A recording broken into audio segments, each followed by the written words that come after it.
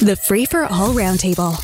Round 1. Jerry Agar in for John Moore today, and joining me on round 1, Tim Hudak, former leader of the Ontario Conservatives, now with the Ontario Real Estate Association, POWERGROUP Communications, and host of The O Show, Laura Babcock, and Mark Warner, international trade lawyer.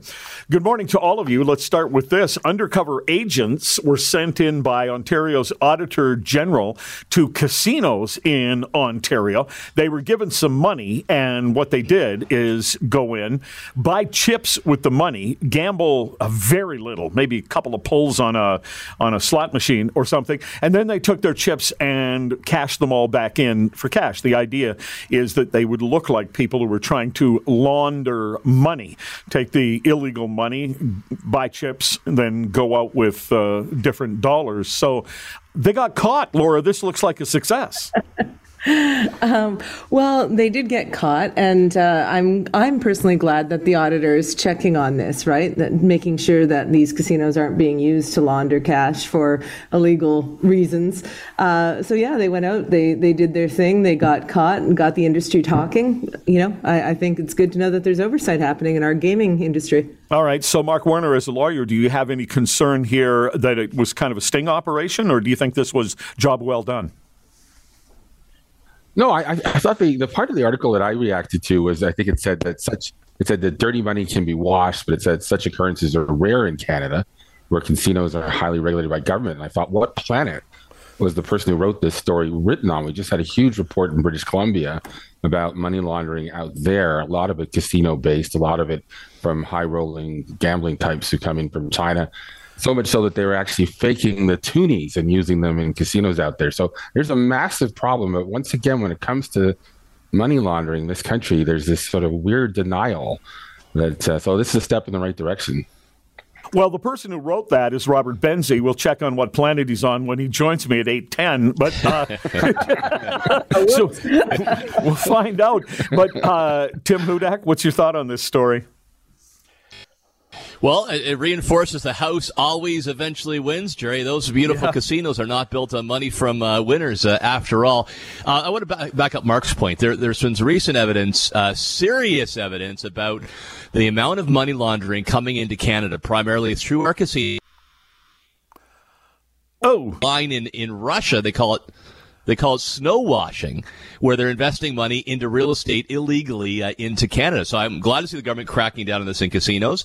They should now turn to housing. Yeah, we should make sure we understand if anybody's buying a property that they are law-abiding, following the rules. Canadians have first dibs, not the son or daughter or nephew or niece of a drug lord from South America. There's ways to do that, so keep up the good work.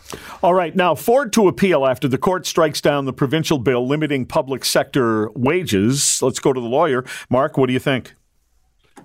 Well, you know, I'm not surprised that they're appealing. I think that a lot of lawyers would say that decision, the Supreme Court decision written by Justice Abella, out of a case arising from Saskatchewan, was really wrongly decided or poorly decided. I'm not talking about the actual outcome of the decision, just the reasoning was bizarre. This sort of way that Justice Abella had of sort of intuiting her feelings and creating law based on her feelings, as opposed to something that you can see, well, I'm going to go through this case or that case, I'm going to distinguish it, make sense of it.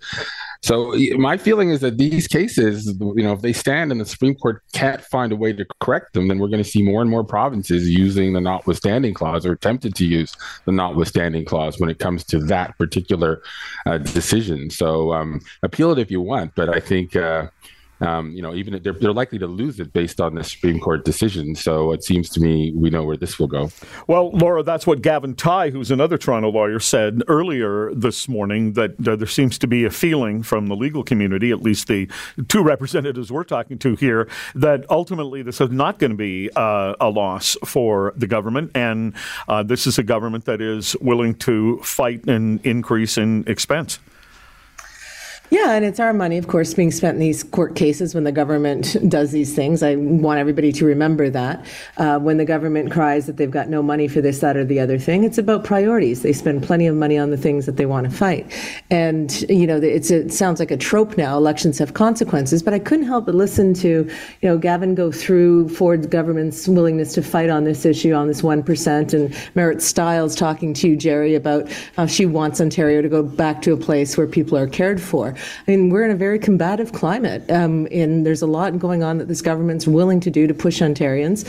And I do think there's a risk of the notwithstanding clause being used casually to force decisions on people. These kinds of negotiations should happen at the table.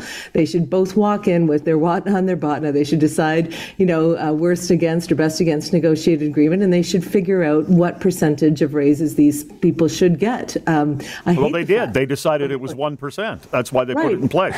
But my point is 1% is ridiculous, and anybody who's fair-minded knows that. And yes, it's going to cost the government a ton of money, but the Ford government underspends on certain areas that needs investment, and it's willing to spend on other things that a lot of people don't see as valuable. So the point is this: get to the polls next election and vote for the kind of Ontario you want, so we're not tied up in the courts fighting workers from getting fair increases. Okay. Man, we just did that, for goodness sakes, Laura. We just had an election and a huge resounding majority for the Ford government, and broad-based support for saying, hey, I'm falling behind and the life's getting more expensive for me, and I don't want to see bigger tax increases go to the public sector workers. Like this notion, Jerry, that public sector workers are impoverished. Job for job, you compare what they get to those in the private sector, the benefits, the job security, it's not even close when it comes to the public sector. The government should have the right to say, hey, the taxpayer can't afford to pay more, and bring in a wage freeze or a 1% increase or whatever makes sense at the time. This is a judge who would rather be a legislature, is legislating from the bench. I hope the Supreme Court overrules it because governments need to control spending. All right, now. I will agree. We did have a big election, but we had a very low voter turnout compared to... That doesn't matter. Well, but it does matter to me going forward, Well, right? it doesn't matter. You get the result you get. It sounds a bit like Trump there, Laura. I'm an advocate. What kind of ridiculous? You said about Trump. You're saying the election didn't count. No, it did matter. It absolutely mattered. You're saying it didn't count. I did count. What I'm saying is the next election, people learn from this. Get out and vote. Don't sit on the sidelines because it's a nice June day and let an election come in where you get a government that you don't think represents the values of the province and the values of the workers and the healthcare workers and the environment and everything else. Next election, let's get more people to the polls and elect for a better Ontario. We're stuck with this government. I get it. I acknowledge the election happened. I just wish we had more people voting so that when governments get in, we have a sense that they really represent more people in the province, the majority of people. We need more voter engagement. All right, but Tim points out something, Laura, that is... Sorry, can I just add one quick point on that? Yeah, give me a second here, and then I'll come back to you, okay? The unions have been disingenuous in trying to tell us that people who work for the government are impoverished, and they'll find the lowest paid part-time person and act like that's what people in government get paid, and it's not true. Having a government job is generally much better than most other jobs, and you can retire and live longer on your benefits than the amount of time you spent working. Go ahead, Mark. I have my own business. But I don't have those kind of benefits. I get what you're saying. I'm also saying 1% increase, really? That's the line they stopped on? Come on. Yeah, the one point I wanted to come in on is, and I think that it's pointy-headed about it, but if you were to go back to the decision, it was a 5-2 decision and a very, very sharply written dissent by two of Justices Wagner, who's now the Chief Justice, and Justice Moldaver, who's just retired. And what they pointed out is that what was so strange in the Abella majority decision is it said that there is no really getting back to the negotiating table. Once you take this off the table as a remedy for governments, you put all of the bargaining power on the hands of the workers, and it's pretty much impossible to negotiate a public sector contract with this kind of a rule. That's the problem with it. And that's why I think we're going to head to notwithstanding clause. You can't work under what the Supreme Court has done. CRA says they are clawing back $3.2 billion from 825,000 suspect COVID-19 aid applications.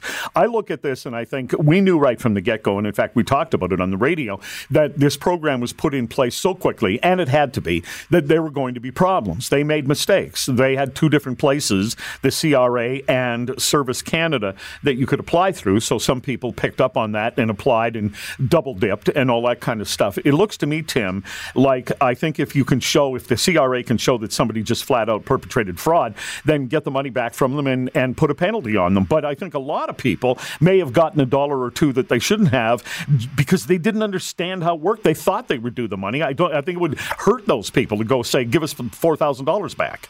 Then exercise good judgment, right? Go after those that scam the systems, the fraudulent ones there, those that ripped off the government, and that means they ripped off the hardworking taxpayer. Absolutely focus the resources there. If there's somebody who made a small mistake, somebody who's on the border being able to pay the rent or the mortgage, I can see that you have a gentler touch on them and focus on the bad actors. The bottom line was the government needed to act. We were at huge risk of the economy falling apart and cratering. Now you got to clean up the mess, but focus on the really bad actors. How does it look to you, Mark? I guess I really hate when people say things like, in hindsight, it's 2020, because we did see this. We did know it was happening.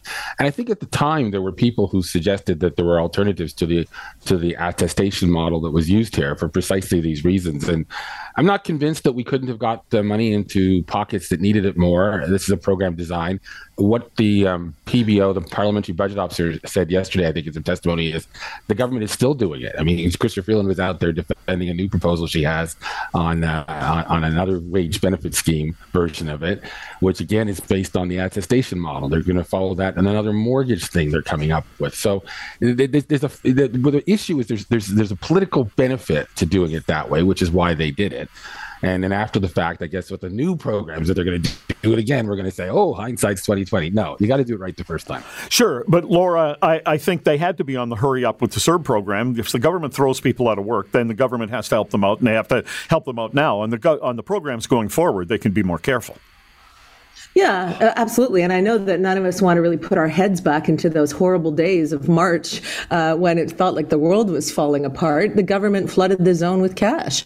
And when there's a crisis like that, the old adage is there's always an opportunity. And for some opportunists, they saw this and thought, wow, the government's flooding the zone with cash. How many different ways can I get it? Those people should be punished. Those people that should be pursued. The people who got a little bit of cash to get them through, the worst crisis we've had in 100 years, I don't think the government should waste time pursuing the small amounts. Let's make sure that people who literally decided to mess with this crisis and hurt the taxpayers of Canada by taking fraudulent funds, they should be punished fully.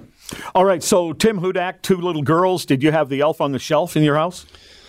The elf shows up on December 1st. I know certain elves have certain rules when the Christmas tree goes up is one, but this particular elf, Christina, is supposed to show up sometime tonight, Jerry. And the girls are already talking about, where's Christina going to pop up first? The money's on the Christmas tree. All right. Well, there are some people now who are against Elf on the Shelf because, Laura, they say, it just softens kids up for a surveillance environment and a surveillance nation. I think this is a little hyperbolic.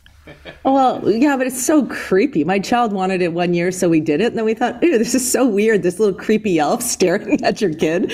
And besides, as a parent, I like to be the one who says I get to make the call to Santa, depending on their behavior. I'll be reporting to Santa on you. I want that power, Jerry, not an elf. No, Santa has that power. He knows when you're sleeping. He knows when you're awake. So yeah, but my kids were convinced I made the final calls. All right. Thanks to all of you. Appreciate it. Catch the Roundtable, Round 1 at 7:45, Round 2 at 8:45. Weekday mornings on More in the Morning. News Talk 1010 Toronto.